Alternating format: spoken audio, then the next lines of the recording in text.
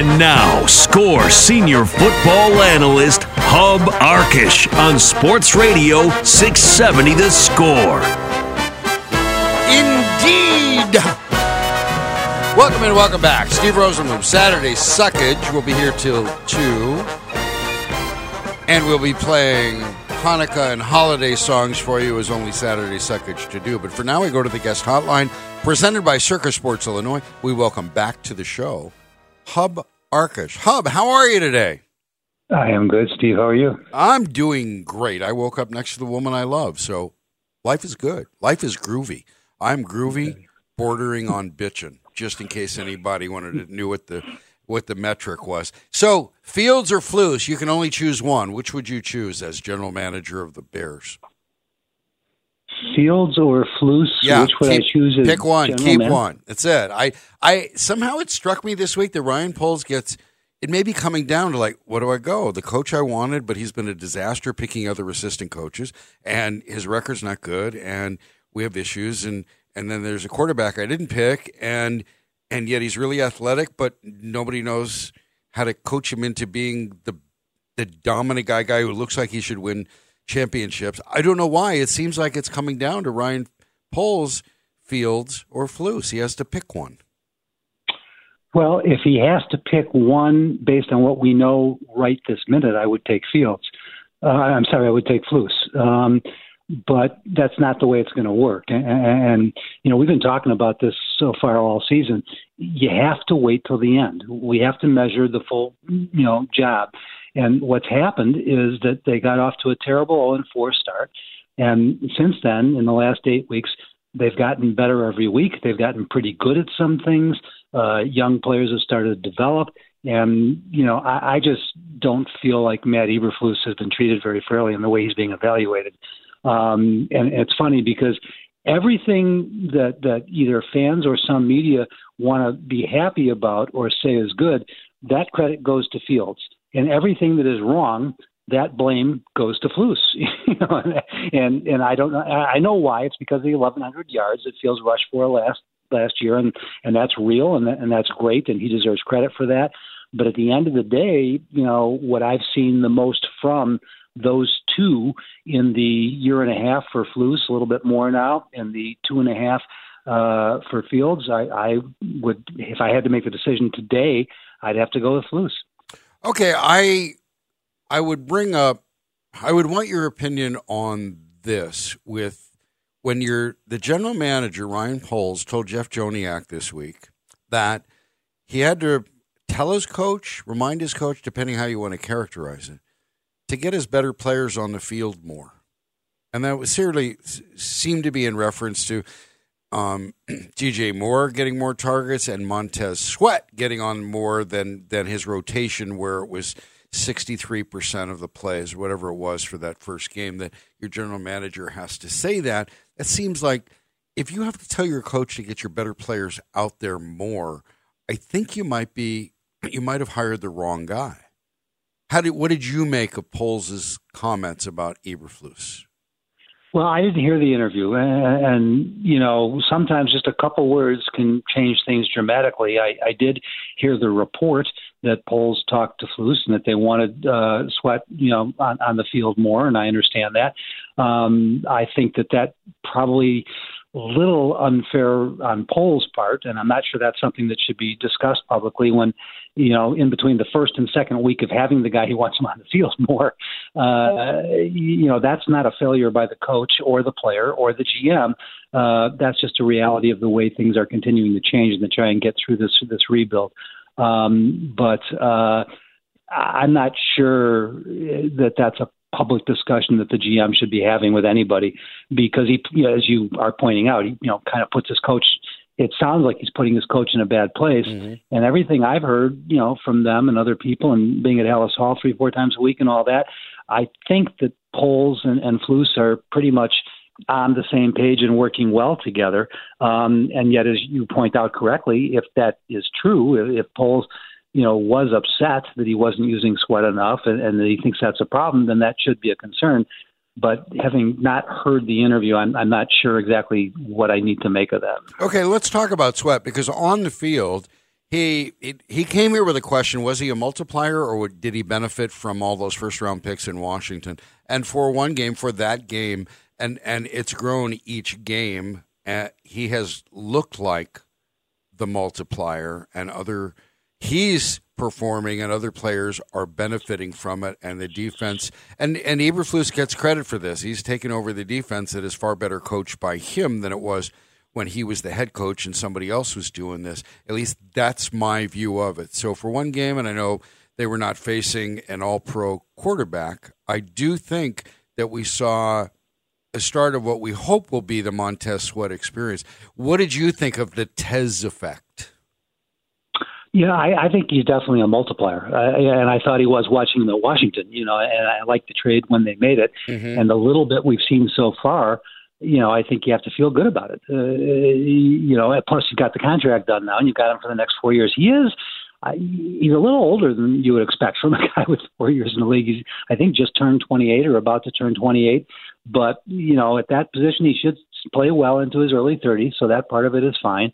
And I think from what you've seen, the entire defense has played better in the couple of weeks since he got here, not just him. And so early on, I feel pretty good about that trade. I do think he's a multiplier. I know you want to wait till the end of the season, but this being talk radio, we take the temperature every week, and you're aware of this, and I'm sure you'll answer this as only you can in the idea of like, we're going to wait till the end. But where Jalen Johnson is and what he needs, all the talk about whether the coach needs to prove himself, he's being evaluated. The quarterback needs to prove himself, he's being evaluated. They all are. And Jalen Johnson is standing there in the pay line when he's got his hand out and he says, I think I deserve this. The Bears think he deserves something else. The last game, did it give you insight into which way? Did it affect or change your mind about what you would pay, whether you would keep him? Do the Bears have backup so that he's not as big an issue? Should he become better should he benefit from the Tez effect? And are the missed pick sixes, the missed interceptions, a severe limitation in your evaluation of Jalen Johnson? Well, I don't know if I want to use the word severe, but they definitely are a limitation because those are the plays that separate the top-paid cornerbacks or defensive backs from the well-paid defensive backs. And I think Jalen Johnson should be a well-paid defensive back, but I haven't seen anything that tells me he should be one of the top-paid defensive backs in the league, and that's apparently what he wants. Now, we don't know, what, if anything, the Bears have offered him. What's interesting to me about Johnson is that it feels like a bad relationship, but he's not acting that way. He's being very positive about things. He's saying all the right things. I haven't heard. Well, I think Flus did say a couple less than positive. I want to call them negative things about him this week because of the missed interceptions, last weekend. But I think he's a guy you'd like to keep, but as near as I can tell from everything we've heard, not at the level of money that he wants, and I think that's why they're willing to risk him getting to free agency and see what he can be offered by somebody else. I don't think they want to get rid of him. I just don't think they want to overpay him. And our best guess from what we know so far is that he is looking to get overpaid because of his lack of production in the takeaway, category. And that's probably the most important one for a top paid corner or defensive back. Interesting you bring up what Eberflus said about him and sort of surprising criticism, given Eberflus, the way he fumfers around with the language and trying not to be critical. But it struck me, those comments, not that he hasn't been offered some kind of comment on other players, but that seemed like the strongest I'd heard from him, and I interpreted that as doing the general manager's negotiating publicly for a guy who thinks he's worth more, as you just said, than the Bears want to pay. Did you get that impression from what Eberflus said about Jalen Johnson? Yeah, I think that's a fair analysis, and it gets back again to I really think from everything I've seen and heard so far that Ryan Poles and Matt Eberflus are very much on the same page and trying to do this together. And so that would make sense. I don't think that would be a reason for Flus saying that, but I don't think he'd be shy about saying it if, in fact, the relationship with Poles is what I think it is. And I was kind of glad to hear it. I thought it was fair. And I didn't think, he didn't say he's bad. He didn't say they won the game, so he couldn't say they cost us the game. But those plays, if you're going to give him credit for the good stuff, and he has done some really good stuff, and he has gotten credit for it, then he's got to take the responsibility for not being able to do those kind of things at those moments, and so I think that's a very fair evaluation that he was backing up, where I think Poles probably feels like he's kind of stuck with him right now because, he's been trying to take advantage of that one game with a couple picks, and that was going to get him paid. And I think that Poles and Flus, pretty quickly responded and said, no, that one game wasn't enough because in the next game you didn't make those plays. And so that's what they're trying to sort out. At the end of the day, if he gets to free agency, it seems unlikely that he would then re-sign with the Bears. But I think the Bears are in a tough spot right now. They once again this year are going to have the most free agency room or most money room of anybody in free agency, and they don't want to overspend on somebody.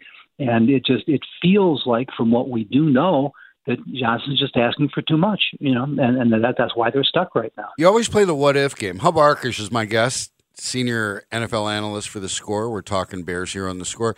So the one of the what ifs you always play is, what if he leaves? Where do I have? What is my depth?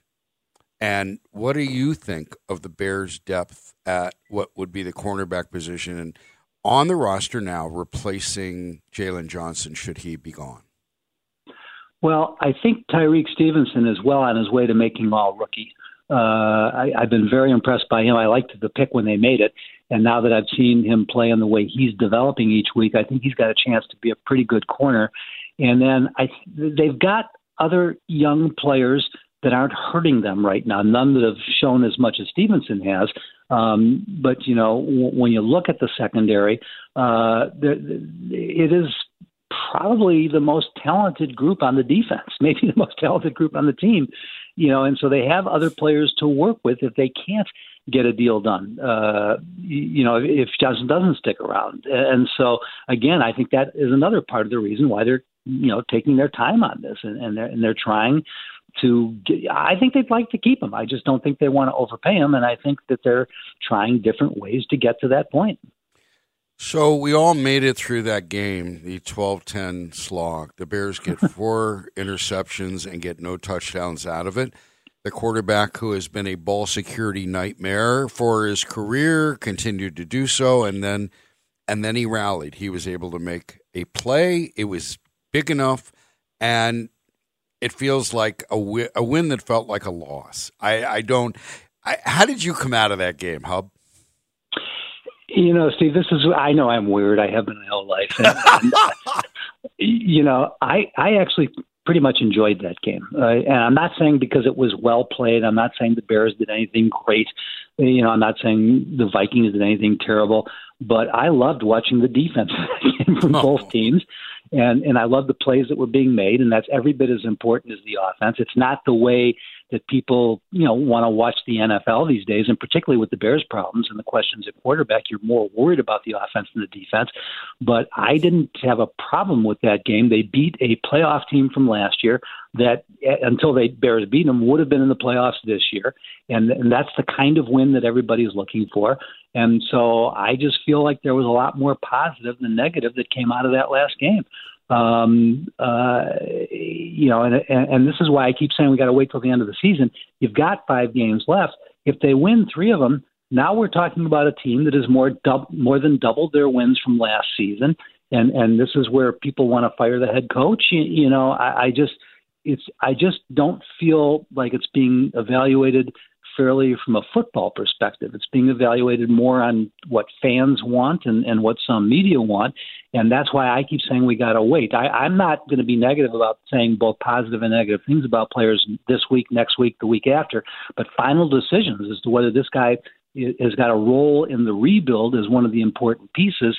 That's the kind of thing that I think we have to wait till the end of the season. And then the same goes for the keeping or firing of the coach or the GM or anybody else. Okay, palm to forehead, if the Bears beat the Cardinals, that hurts the Bears draft pick that they own with the Panthers. I don't want to see the Bears beat the Cardinals. Can you arrange for 3 of the 5 wins to be none of them be against the Cardinals? The Cardinals are an interesting team because in spite of their 2-8 or 2-9 record, I think that they're near the top of the league in turnover takeaway, and so they stay in all these games. I'm going to get this wrong, so I'm not going to say it. I know a lot of their games have been one-score games, and so they're capable of beating almost anybody, and they've proven they're capable of losing any game. But you're making perfect sense. That's what I've been watching. Everybody keeps talking about the Bears draft pick. I don't care about the Bears draft pick because the Bears draft pick isn't going to be one of the first 2. It's going to be 4 or 5, maybe 7 or 8 if they win more games. But the Panthers, they have a very good chance of having the number 1 overall pick. And I don't know that they need the number 1 overall pick. They need one of the top 2. Because unlike most, I haven't decided that Caleb was number 1 pick. I'm not so sure that May isn't the better prospect, and I'm not sure either one of them is the best quarterback prospect in this draft. But they've got to stay 1 or 2, and I think they're in pretty good shape there. But you're right, the Cardinals is a team that you got to keep an eye on. And, I'm sure by the time we get to that game, the Bears are going to go out there and try and win it.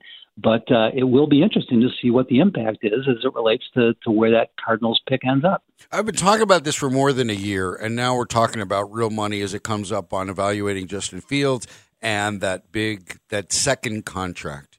He's a ball security nightmare. Their combination of fumbles and interceptions are almost like 2 a game. And we saw the 2 fumbles in the fourth quarter. I can't give this guy that kind of money if I don't have that reliability, that ball security is that I'm good there. I cannot check that box.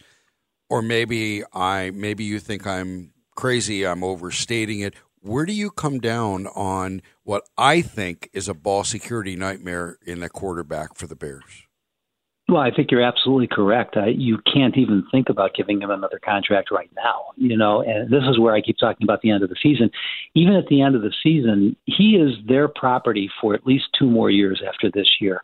And his next contract is not something they should really be focused on right now because he hasn't earned that next contract. And he's not going to sign anything that doesn't give him $200 million because that's what these guys want in their second contract if they think they're going to be franchise quarterbacks. And he has done nothing to prove, I'm not saying to show, he has done some things to show, but he's done nothing to prove that he can be that guy.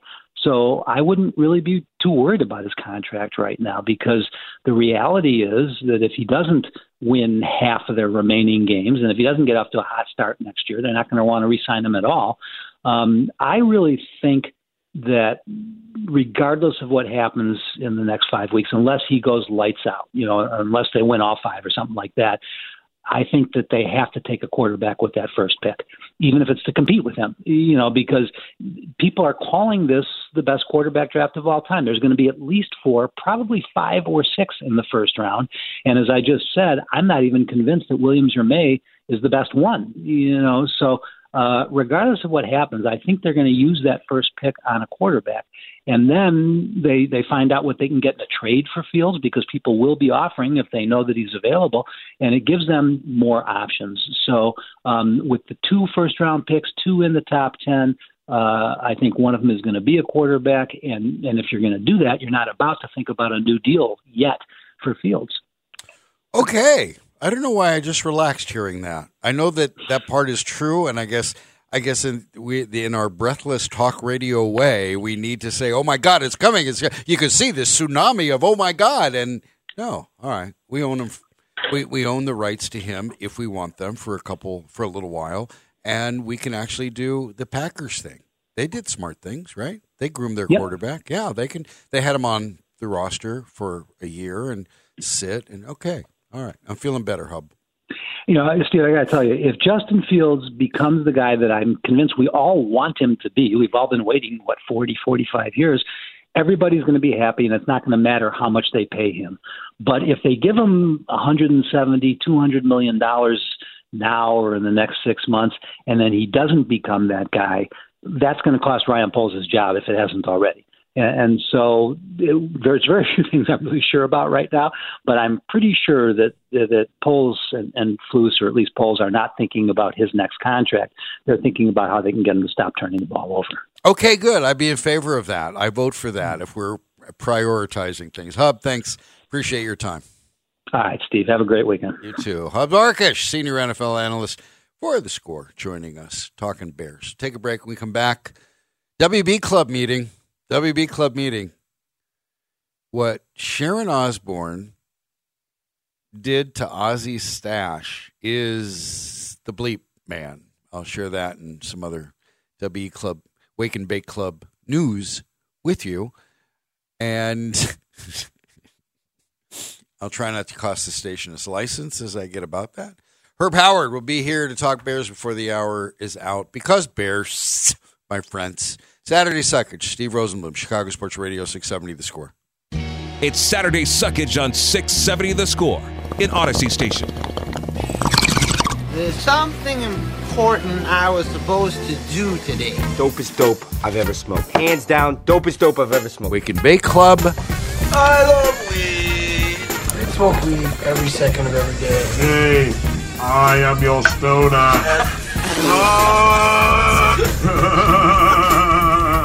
Even Smokey the Bear is going, only you can. I knew this.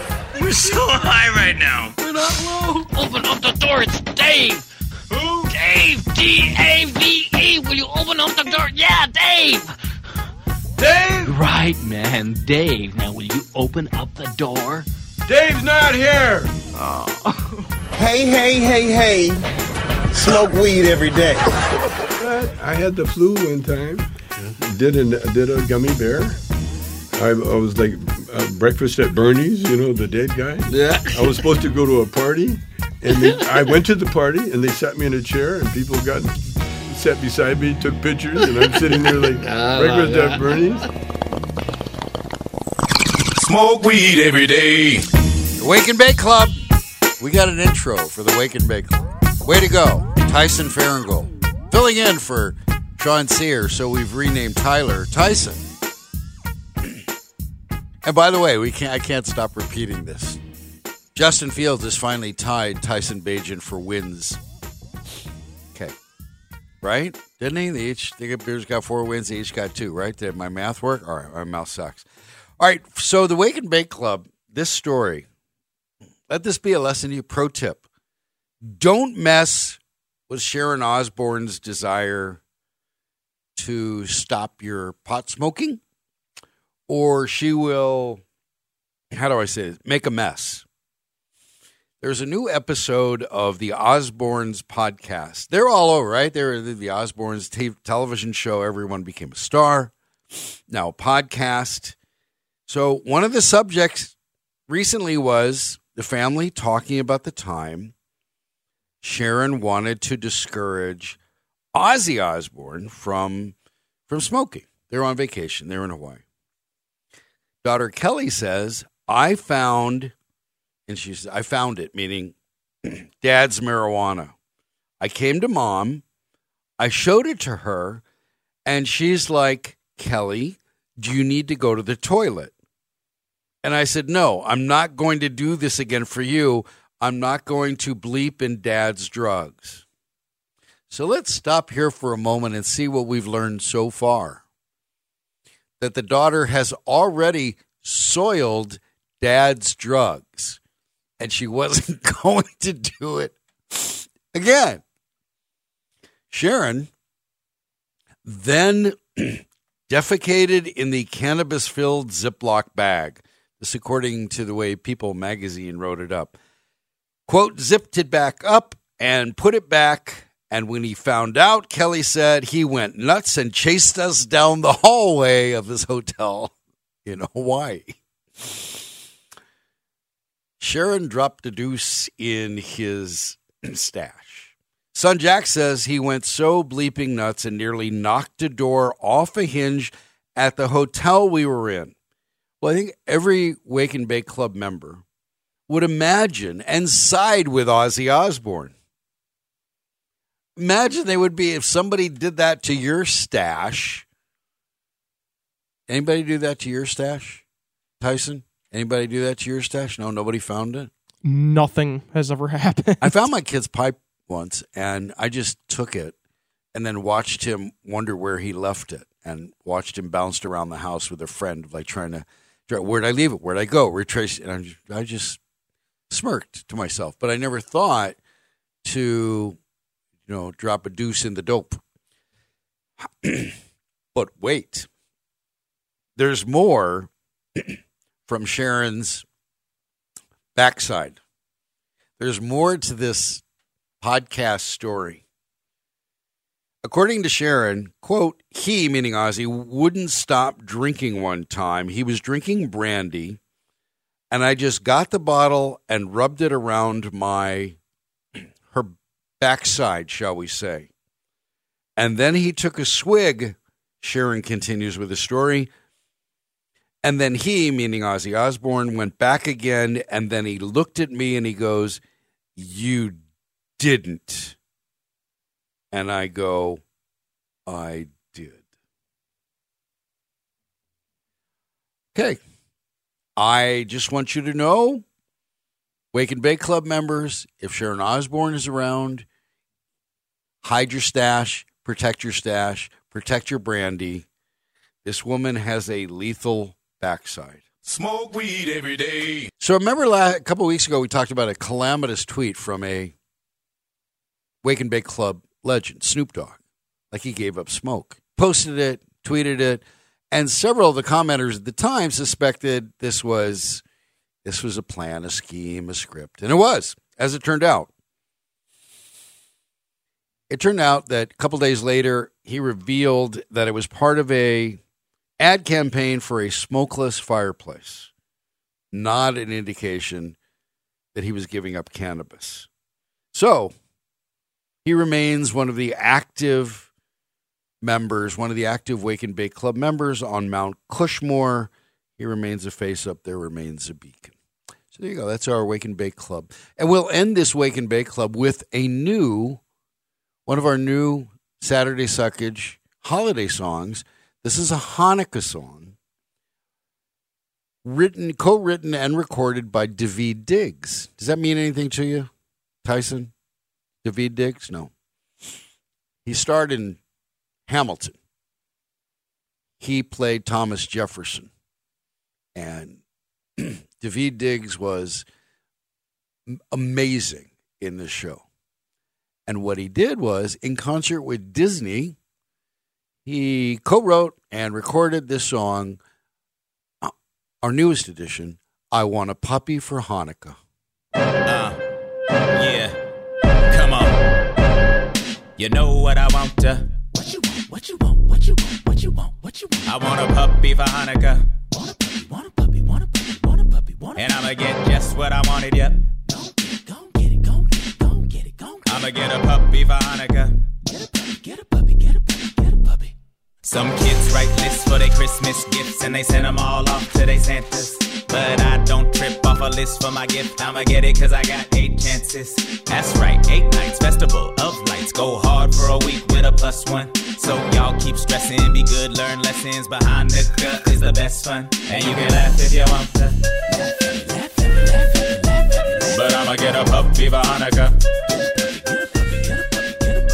I'ma get a puppy for Hanukkah. There you go. Newest addition to our holiday songs. Hanukkah starts next week. So we just wanted to get that out there. Take a break. When we come back, Bears. Talk Bears. More Bears. Because Bears. It doesn't matter if they're on a bye week. They're still the Bears. Herb Howard. It's the Bigs. He'll be talking to us. I'm Steve Rosenbloom. Saturday Suckage. Thanks for listening in. Thanks for filling your bong. However you're doing it, waking, baking, and talking sports and Bears. Chicago Sports Radio, 670 The Score. Travis Smith, that was his idea to put those guys on the same side and run that little pick stunt that we had. We ran it a couple of times. We lined up in that same alignment, did a couple other things out of that, had a nice, I think, 3rd or 4th down stop out of that same alignment, but a different pressure. But yeah, you definitely need to do that. You know, anytime you can get a mismatch and put, guys, him on a particular side, you're doing that for a particular mismatch. or you're creating an advantage for somebody else somewhere else. So that's the benefit of having a player like that. It's Saturday Suckage on 670 The Score in Odyssey Station.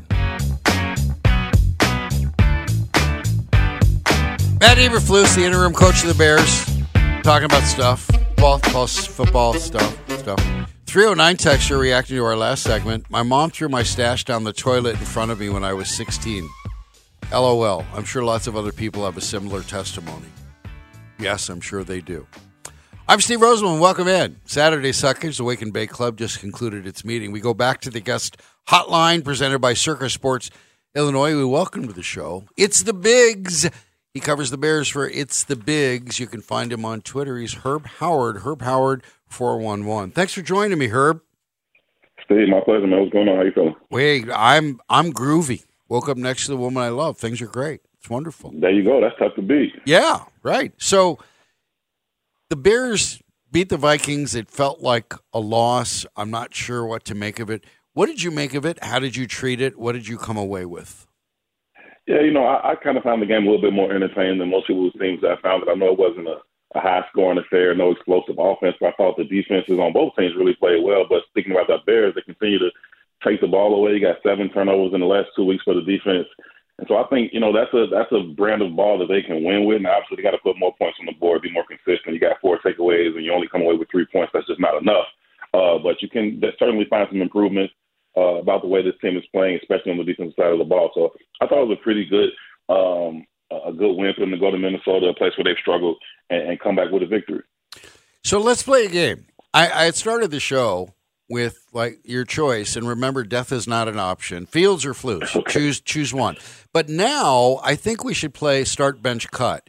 Poles, Eberflus, Fields. Yeah, I would start Fields. I bench Flus, and I would cut.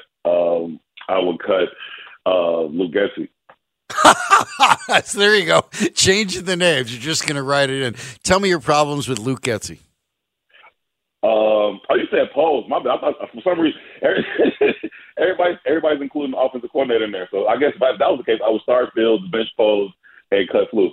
But what was the next question? Well, no. If you're willing to cut Getsy and you can have a crowd behind you, guaranteed you'll have a crowd behind you. Here's another way of looking at it. When people show you who they are, believe them. Well, what Luke Getsy has shown me is that he's a scheme slave. It's his idea of what they should be, and that he doesn't always know the player. He can't see the player in front of him. He can't judge the skills in front of him. And when they show you what the Bears showed me, what Luke Getsy showed me, we don't think Justin Fields is capable of throwing more than 3 feet per pass against a blitzing or pressure-heavy defense unless it's sort of desperation time, and that's when he hit the pass to DJ Moore. So that's what I see in Getsy, and I don't want a coach who can't coach the player who's there. What do you see in Getsy, and why would you cut him? I agree with that. I think the kind of any good coach's ability to, devise a game plan that's tailored to the skill set that he has on his roster. And I think if you have to change that season to season, or if you have to change that week to week, or half to half sometimes, and that's just what the job requires. And when the coach is unable to do that, it speaks to, their own stubborn ability to just overbelieve in what they want to do despite what the roster may dictate. That being said, I think that, there have been times where Coach Getsy has shown the ability to kind of devise a game plan tailored specifically around what gives his team the best chance to win this week. What I don't know that he has been able to do is find those mid-game adjustments to say, okay, they're starting to key in on some of these things. How do we adjust off of that? How do we use those to set up some other things down the field? And I think that will be the next step for him. And as far as cutting him, I'm not as down on Getsy as a lot of people are. Certainly he's made a lot of mistakes, and I've been, as critical of them as anybody else. But, if I gotta cut somebody out of the 3, it would just have to be him. Is there any sense that there will be, or what is the sense of what kind of shakeup there will be after this season? And perhaps we have to let it play out. I'm sure we do. That whatever Kevin Warren's effect will be, what do you expect that? How do you expect that to manifest itself in January and February?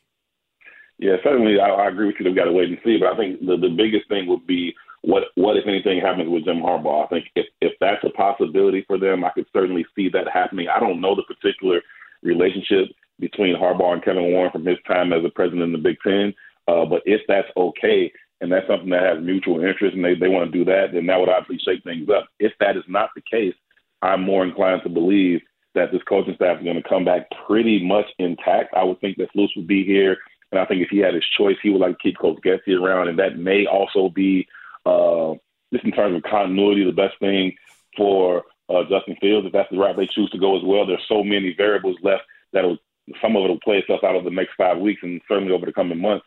But if I had to choose one, I would say Harbaugh, if anything, and if not, I expect things to stay pretty much the same as it is right now. That's icky. Yeah. I see no. That's hopeless to me because here's my big problem. Whatever Ryan Poles did, there's been some good, there's been some bad. I think the Claypool thing was an embarrassment. I think he rallied well with Montez Sweat, and some of those. The draft, Velus Jones was a disaster, but Darnell Wright clearly looks like the right move. DJ Moore is exactly he can and should be. He can be that target. He should be a bigger target. So Ryan Poles. But what Eberflus has done is prove that he's a defensive coordinator and nothing more. He's not the CEO head coach. His when you have HR issues with your assistant coaches, it tells me you did a crappy job with details and background and vetting or covering your own ass. He didn't even do that right, and we don't know. But HR is involved. It could be sexual harassment. It could be gambling. It could, God knows what it could be, that suddenly they left under mysterious, suspicious, shamed circumstances. I don't want that guy heading my program. I have a harder time bringing – the reason I started the show the way I did is I have a hard time bringing back that guy and him making decisions, as much a hard time as on the field as Justin Fields being a ball security nightmare. In your mind, which is worse to you?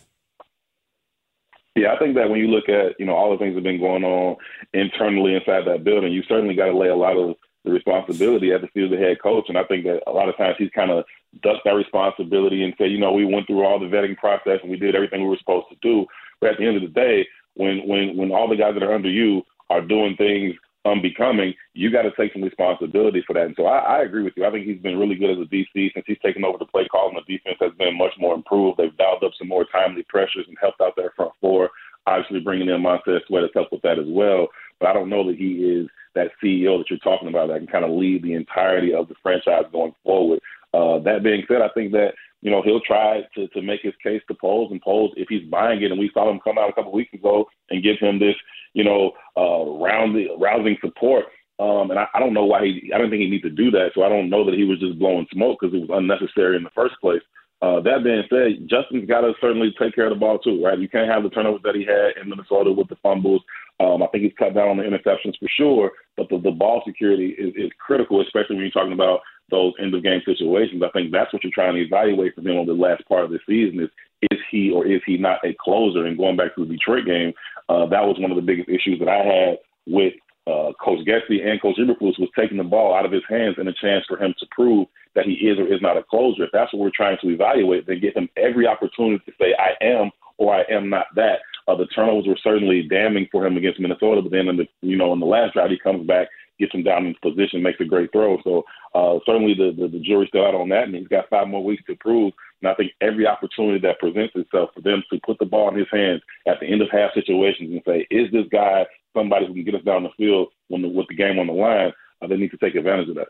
You're so right, Herb, and I'm coming to and listening to you. The thought strikes me that the Bears, whether they win, they need to win a particular way. They need to show, because you win 3 ways with quarterbacks, despite a quarterback, with a quarterback, or because of a quarterback. And they need to know, they need to win because of Justin Fields. They need to, like you said, put him in position to do that. And they need to give him every chance to pass or fail. to do it. You do or you don't. It's pretty binary in that way. You either make that comeback or you don't. You make that play or you don't. He made that play against the Minnesota team. Whatever you think of the team, Minnesota, they had more. They had a real quarterback. Maybe they'd have more points. Bears would have had all the turnovers. Whatever excuse you want to make, Justin Fields made those plays, and I think they have to win that way to make the evaluation a conclusive one. Right now, my conclusion is Justin Fields is just good enough to break your heart the way Jay Cutler was. And that's the only conclusion I can come to. I don't know where you are on your Justin Fields-o-meter, but we're supposed to have one every week, aren't we? I think we're supposed to have one every drive. It seems like, that's certainly what's going on with him. And I love his skill set. I think he has as many tools in his box as any quarterback in this league. Certainly he needs to improve on the consistency. He's got to improve his anticipation, and certainly, like we talked about, the ball security. That being said, if I am a head coach or if I'm an offensive coordinator, I'm trying to build a team or build a quarterback, I want one that has as many tools as possible. And I think he has all the tools that you want. Now, can you devise a game plan that takes advantage of the things that he does best and trying to mitigate the things that maybe he does not do so well? And so I think that, coming into a situation where people are talking about, these generational talents that are coming down the draft, and I think that word is thrown around far too often. Like every year, it's like, oh, this is a generational quarterback coming. If that was true, then they aren't generational, right? It's just always a great one. And so I don't know if that could be true. I look around the NFL, Steve, and I only see a handful of quarterbacks who, if I were building a team today, I would choose over Justin Fields, right? And I just in terms of the tools and the skill set that they have, there's only a handful that I would say, okay, I'd rather start my team with that guy than with Justin Fields. And so with that being said, I don't know that Caleb Williams or Drake May or Penix or any of these guys comes into the league and ascends to, that top handful of quarterbacks that says, okay, now this guy is somebody I want to start my franchise with over him. And so if it was me, I would stick with Justin Fields. I think that's also the best case scenario for them, just in the fact of, if I have my quarterback question already answered going into this offseason where I have so much draft capital and I still have the resources in terms of salary cap, if I already have my quarterback question answered, then I can use all these resources to address some other holes. Now, you got to continue to evaluate that. That's what I'm saying. These last 5 games, every single chance that comes up to put the ball in his hands in a critical situation, whether it's in the first half, in the second half, put the ball in his hands. If it's 3rd and 7 late in the game against Detroit, put the ball in his hands before you kick the field goal to go up 12, right? If it's that next drive coming back, put the ball in his hands before you just run it 2 times up the middle and then throw a deep ball down the sideline. Like, give him every opportunity to say, okay, I know for sure he's the guy, or I know for sure he is not. And then you know what you need to do going forward. There's so many times what you're saying makes so much sense. And what we've seen from this coaching staff is they tend to lean to the side of being scared, and as opposed to how dynamic can we be? And I don't know. Do you expect that to change in the next 5 weeks? Just because we're talking about it, we're emphasizing it, I don't know that it changes. Yeah, I don't know that it changes either. It seems to be that's who they are and how they want to go about playing the game, trying not to lose as opposed to trying to win. But that's burned them so many times, right? And I think that you got to be more aggressive. And again, if coming into this season, right, even if you thought they could be, a fringe playoff team or one of those teams that's kind of in the hunt column, on the right side of the screen, even if you thought that's where they could be, the bigger picture was still finding out definitively about your quarterback position. And I think that remains the main objective. And if that's the case, then you have to make decisions with that in mind and not so much, oh, let's play it safe. No.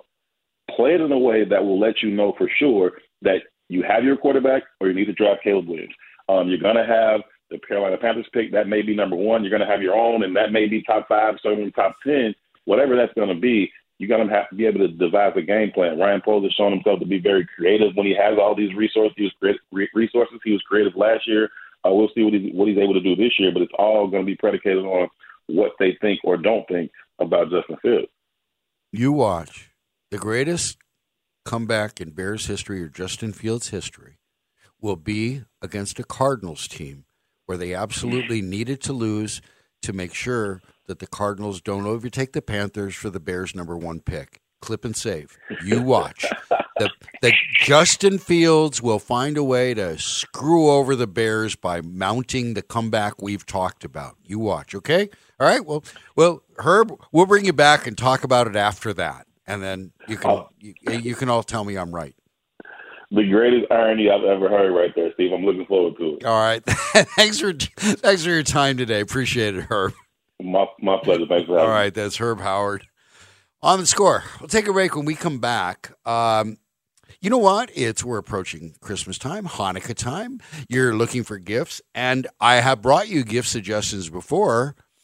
I'll review that one, and I found 2 new ones that look like a sports argument, plus the 7th greatest guitar riff in rock history coming at you, adding to the list that is bothering or pissing people off, and that's what I'm here for. It's Saturday Suckage. Chicago Sports Radio, 670 The Score. Odyssey celebrates Father's Day, brought to you by T-Mobile. You can count on T-Mobile to help you stay connected on America's largest 5G network.